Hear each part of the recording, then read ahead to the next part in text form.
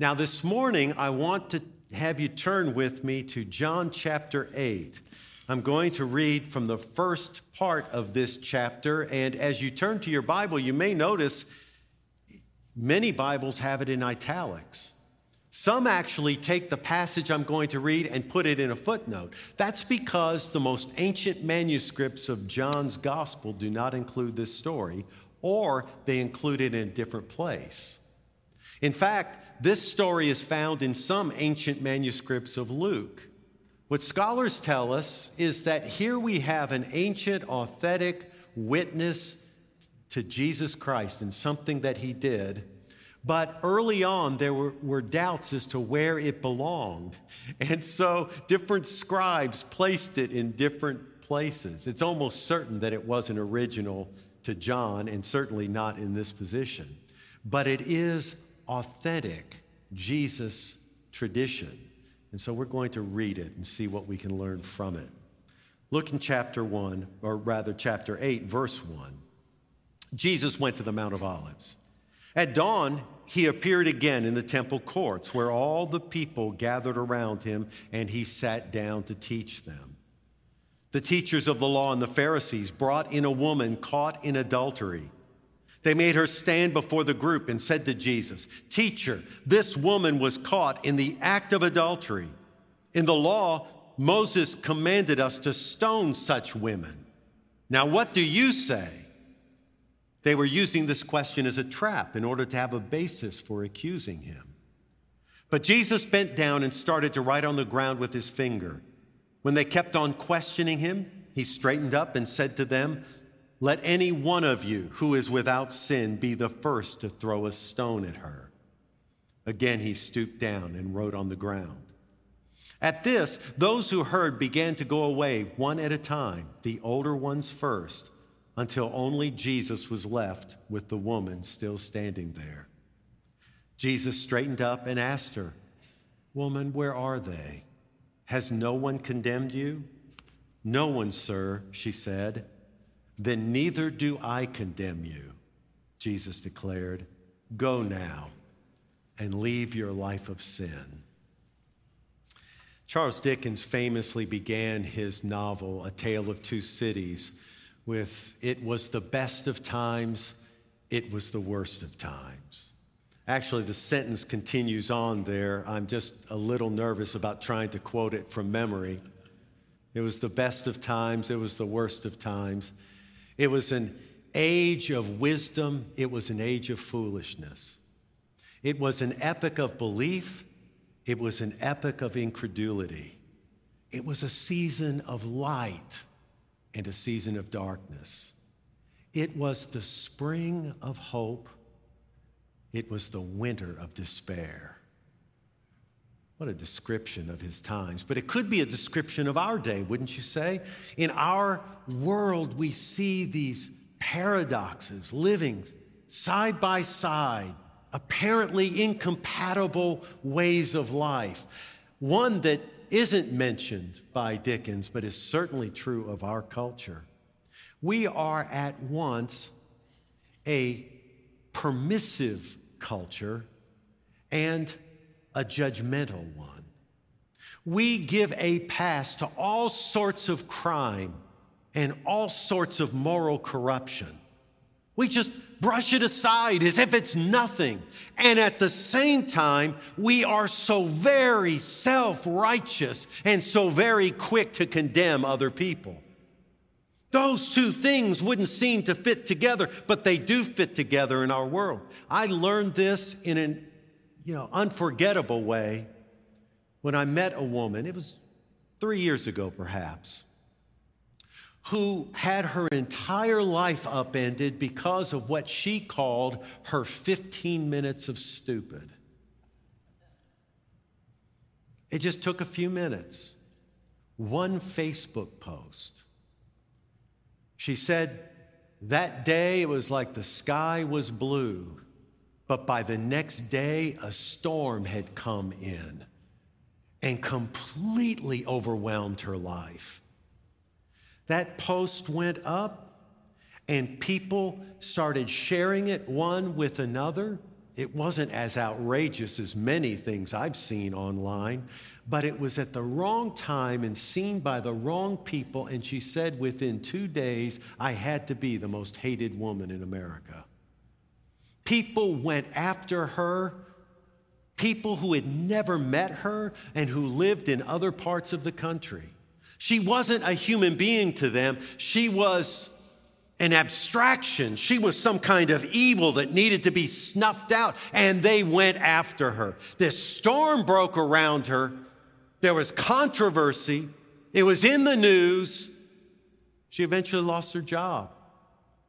It was so bad, she decided to move to another city. She did it quietly, but that wasn't good enough. These people tracked her down. They wanted to rub her out of existence. They tracked her down. She ended up leaving that job, moving again, changing her name, all because of 15 minutes of stupid. That's how harsh our culture can be. People pride themselves on being kind and forgiving and accepting other people, but I don't see a whole lot of it. I see the acceptance of immorality. I see this casualness about many forms of sin, but then there's also this hardness and this cruelty that breaks people. It's a sad thing to see. These were the sorts of people, I'm talking about these who attacked this woman. These were the sorts of people who dragged a woman caught in adultery into the crowd and in front of Jesus. They happened to be religious people, which is both tragic and all too common. They were religious leaders. They were scribes and Pharisees. They catch this woman in the very act of adultery, they said. They drag her in front of everyone. There she is, cringing in shame. Perhaps someone in the crowd looked around. Where is the man? Well, the man wasn't there, only the woman. And they said to Jesus, we caught this woman, and in the law, Moses said, a woman like this, she ought to be stoned. What do you say? They didn't care about this woman. They didn't care about the law. What they wanted to do was to trap Jesus.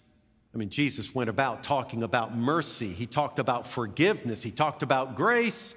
Okay, Jesus, you believe in grace? Here's what the law says. Stone her. Are you going to contradict the law? Are you going to, before all these people, say the Torah is wrong? And if Jesus says, no, the Torah is right, you should stone her. Well, so much for forgiveness, so much for mercy. You're hardly that kind teacher that everybody says you are. See, they had him trapped, or so they thought they had him trapped. And then there's the woman, shame before everyone. Jesus says nothing. He kneels to the ground and begins writing in the dirt. Wouldn't you love to know what he wrote? Lots of people speculate. Some suggest he wrote down a commandment, or maybe a set of commandments, maybe the 10 Commandments. Other people suggest maybe he wrote out the sins of all the people who had gathered there to accuse this woman. We're not told. For all we know, he was doodling. In fact, it's not a bad guess that he was. I'll tell you why. We're not told what he wrote because that's not central to the story. What's key in the story is that Jesus was disengaging from the scribes and Pharisees. They want him to render a verdict, and he doesn't want anything to do with it. So he simply turns away, kneels down, and starts doing something else. It reminds me of my grandson, Austin. He was over at the house the other day. He was playing with the little toy tool kit, and I come up, and in my best grandfather voice, hey, Austin, how are you? What's going on? And he sort of turned a shoulder to me and just played more intently with those tools. It was very clear he wanted nothing to do with talking with Papa at that moment. He was disengaging from me. That's what Jesus was doing. He was disengaging from them, and he's writing on the ground. They keep pressing their questions. They still want to trap him. Finally, Jesus stands. He looks directly at them and says, "Let the one who is without sin cast the first stone." I can only imagine. It must have been. They were silenced by that. What could they say in response?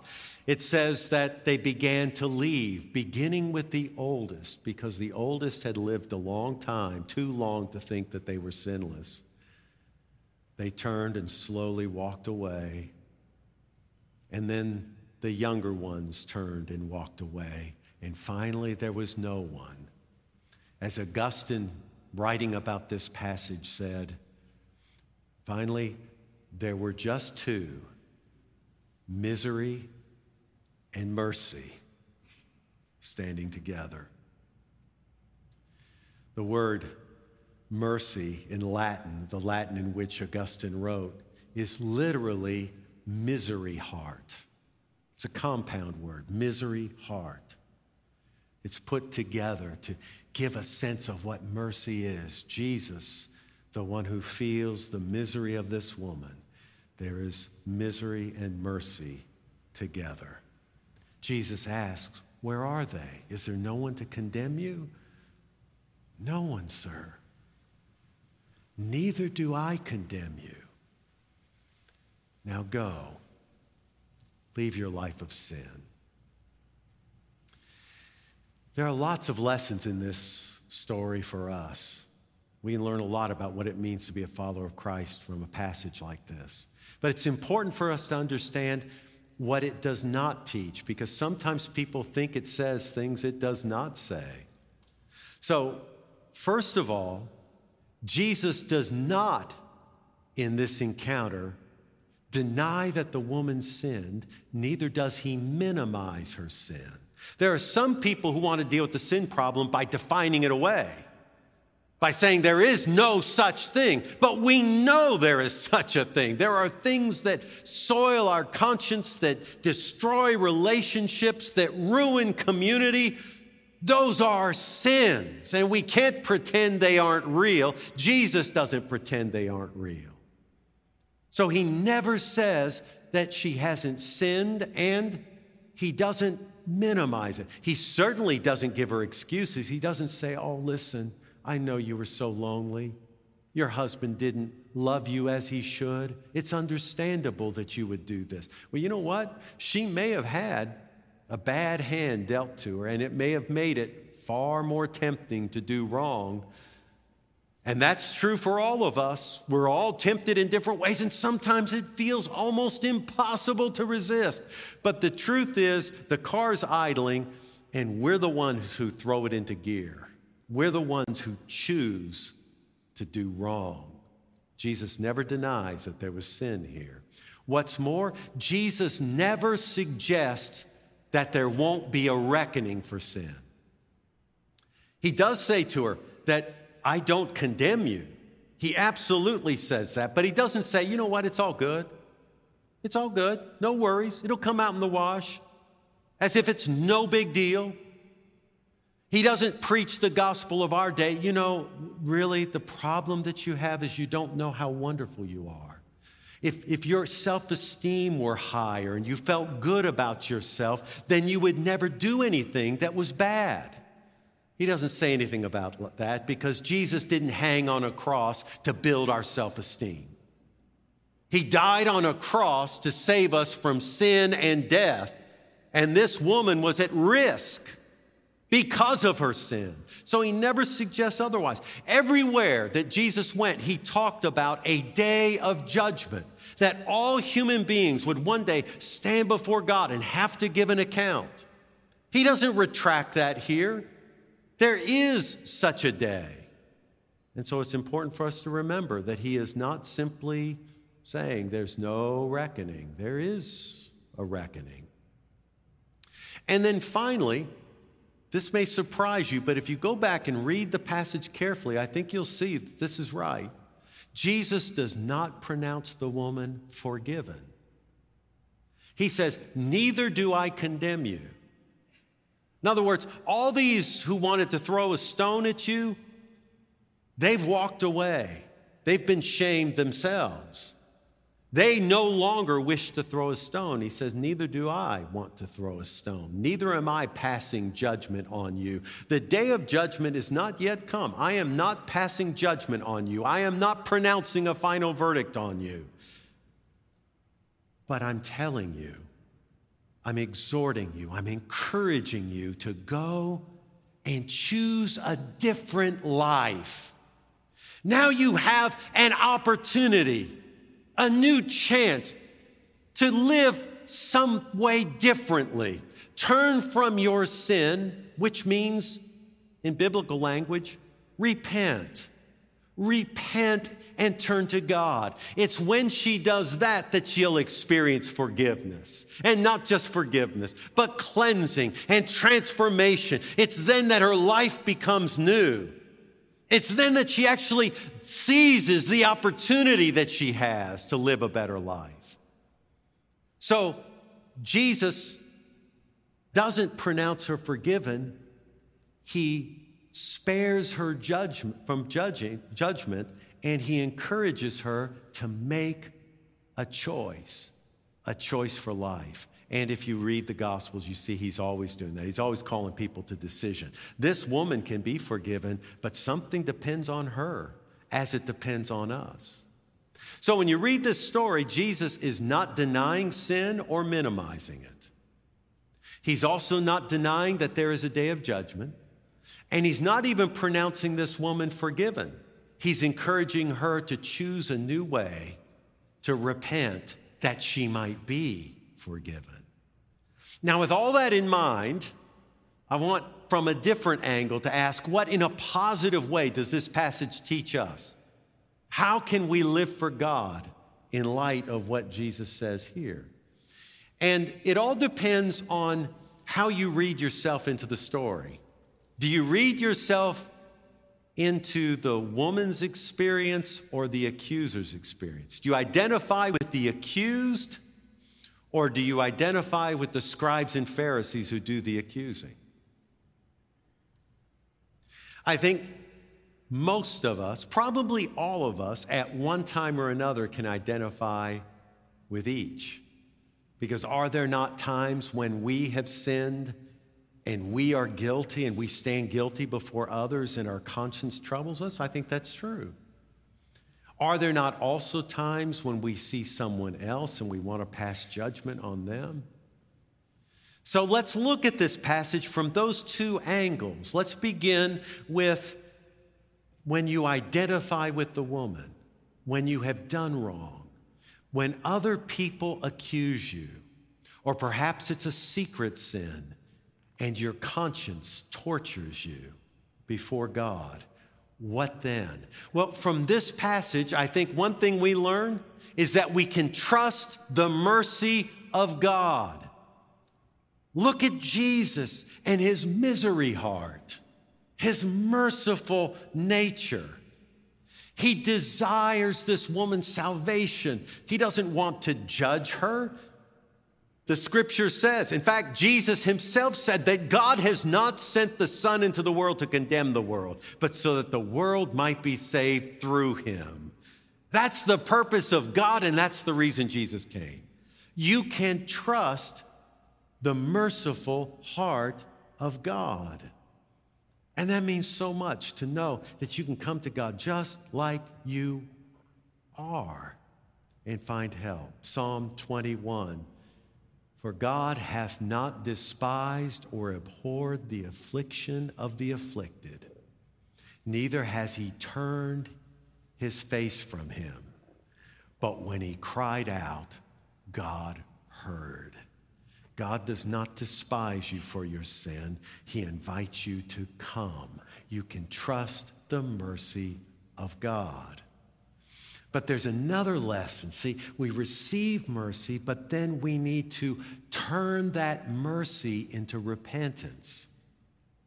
We have to transform it into repentance. The Puritans had a great phrase. Now, I realize that in our day, the Puritans are a kind of caricature. If you want to insult somebody, say, oh, they're such a Puritan.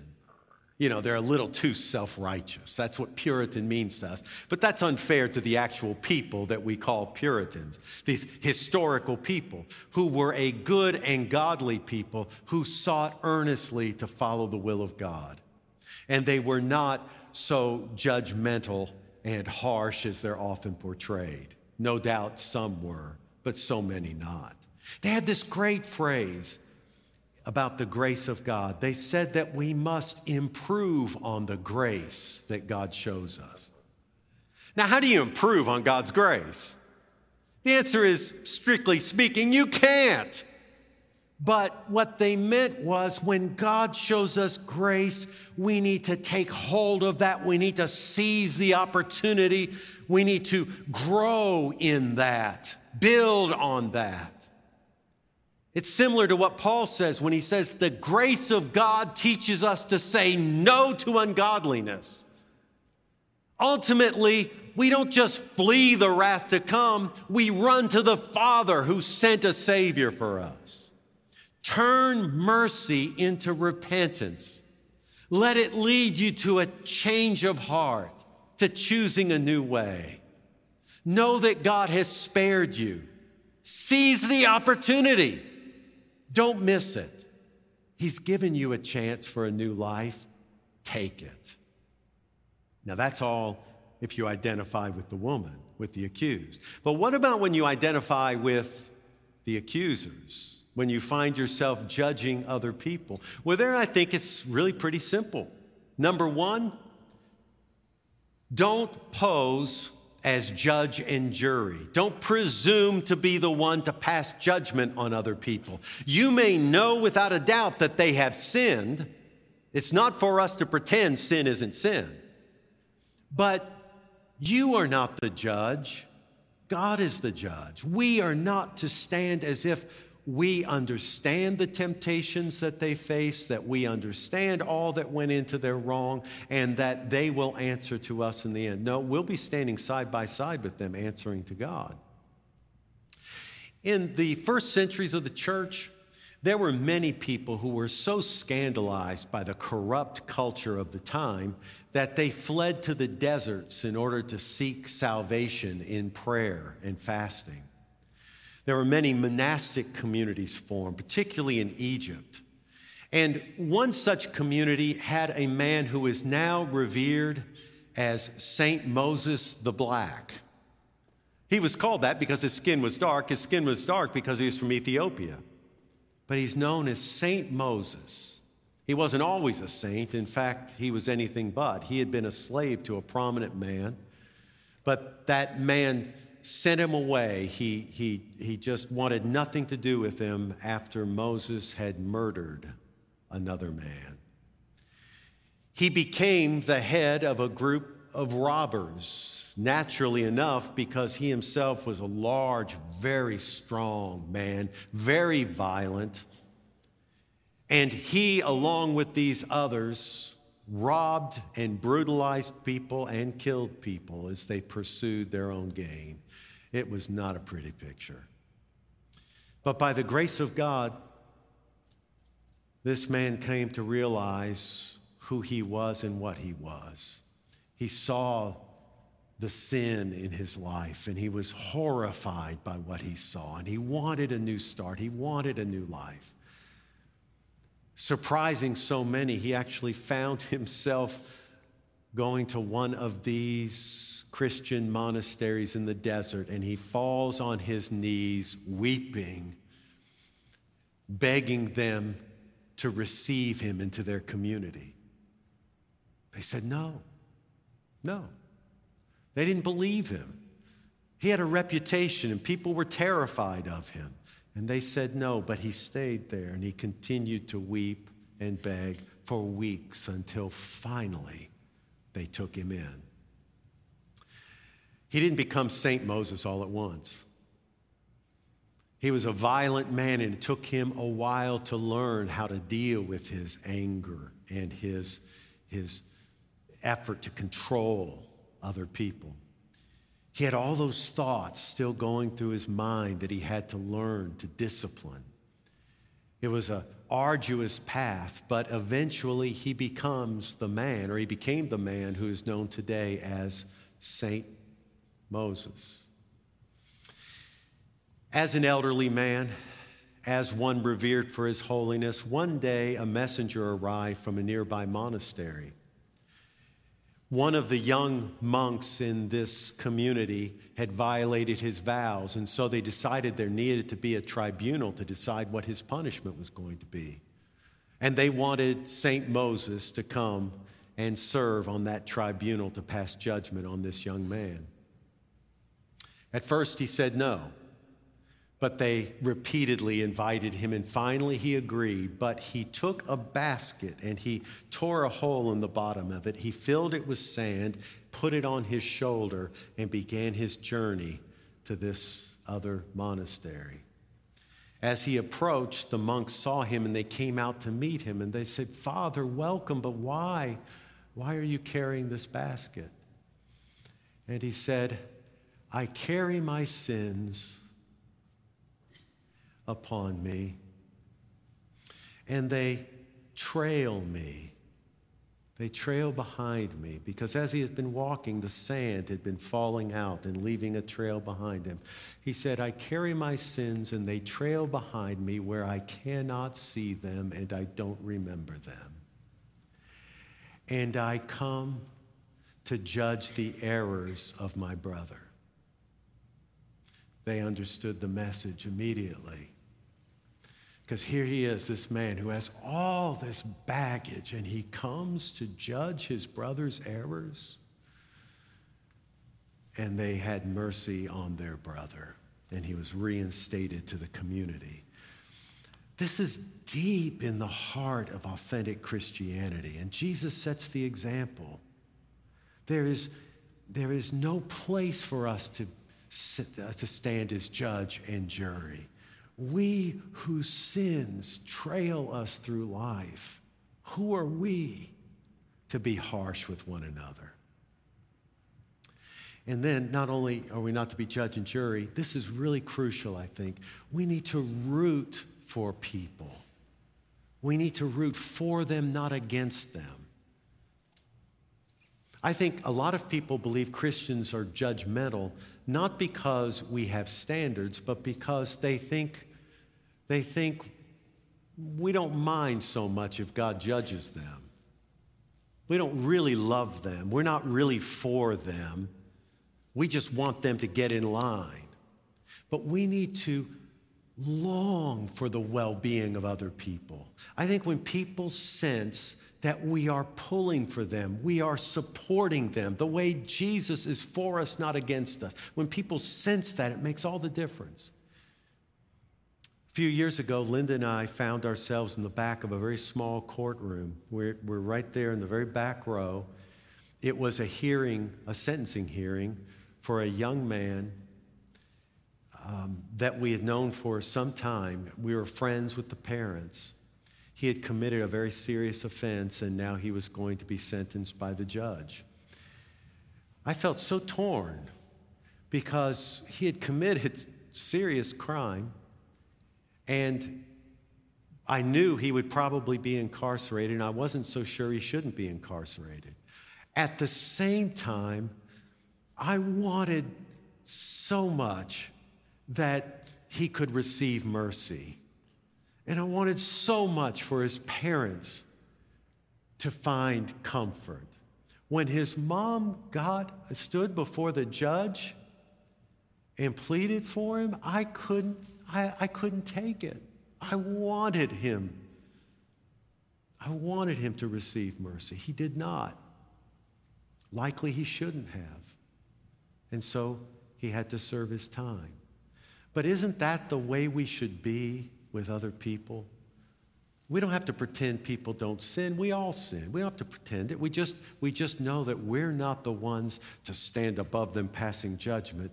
And we're the ones who should want more than anything for them to find life and happiness. Amen? Whatever your life has been to this point, you can find it. The choice is yours. As Jesus told the woman, she had to make a choice. The choice is yours. You can make it this morning. When this service is over, I'm going to be in the front. I'd like to talk with you if you want to make that choice to become a follower of Jesus. It's a new life, a new opportunity to start a new path. And my prayer is that in these closing moments, all of us will trust God for his mercy, receive his forgiveness as we repent, but that all of us also be so filled with grace that we will show grace to others. Would you stand with me? Lord, thank you for sending us a Savior. Thank you, Lord, that though we had offended you, you did not stand far off, but you came in Jesus Christ. And Jesus himself came with mercy. Thank you for your mercy. Help us to show mercy. Lord, we pray it in Jesus' name. Amen.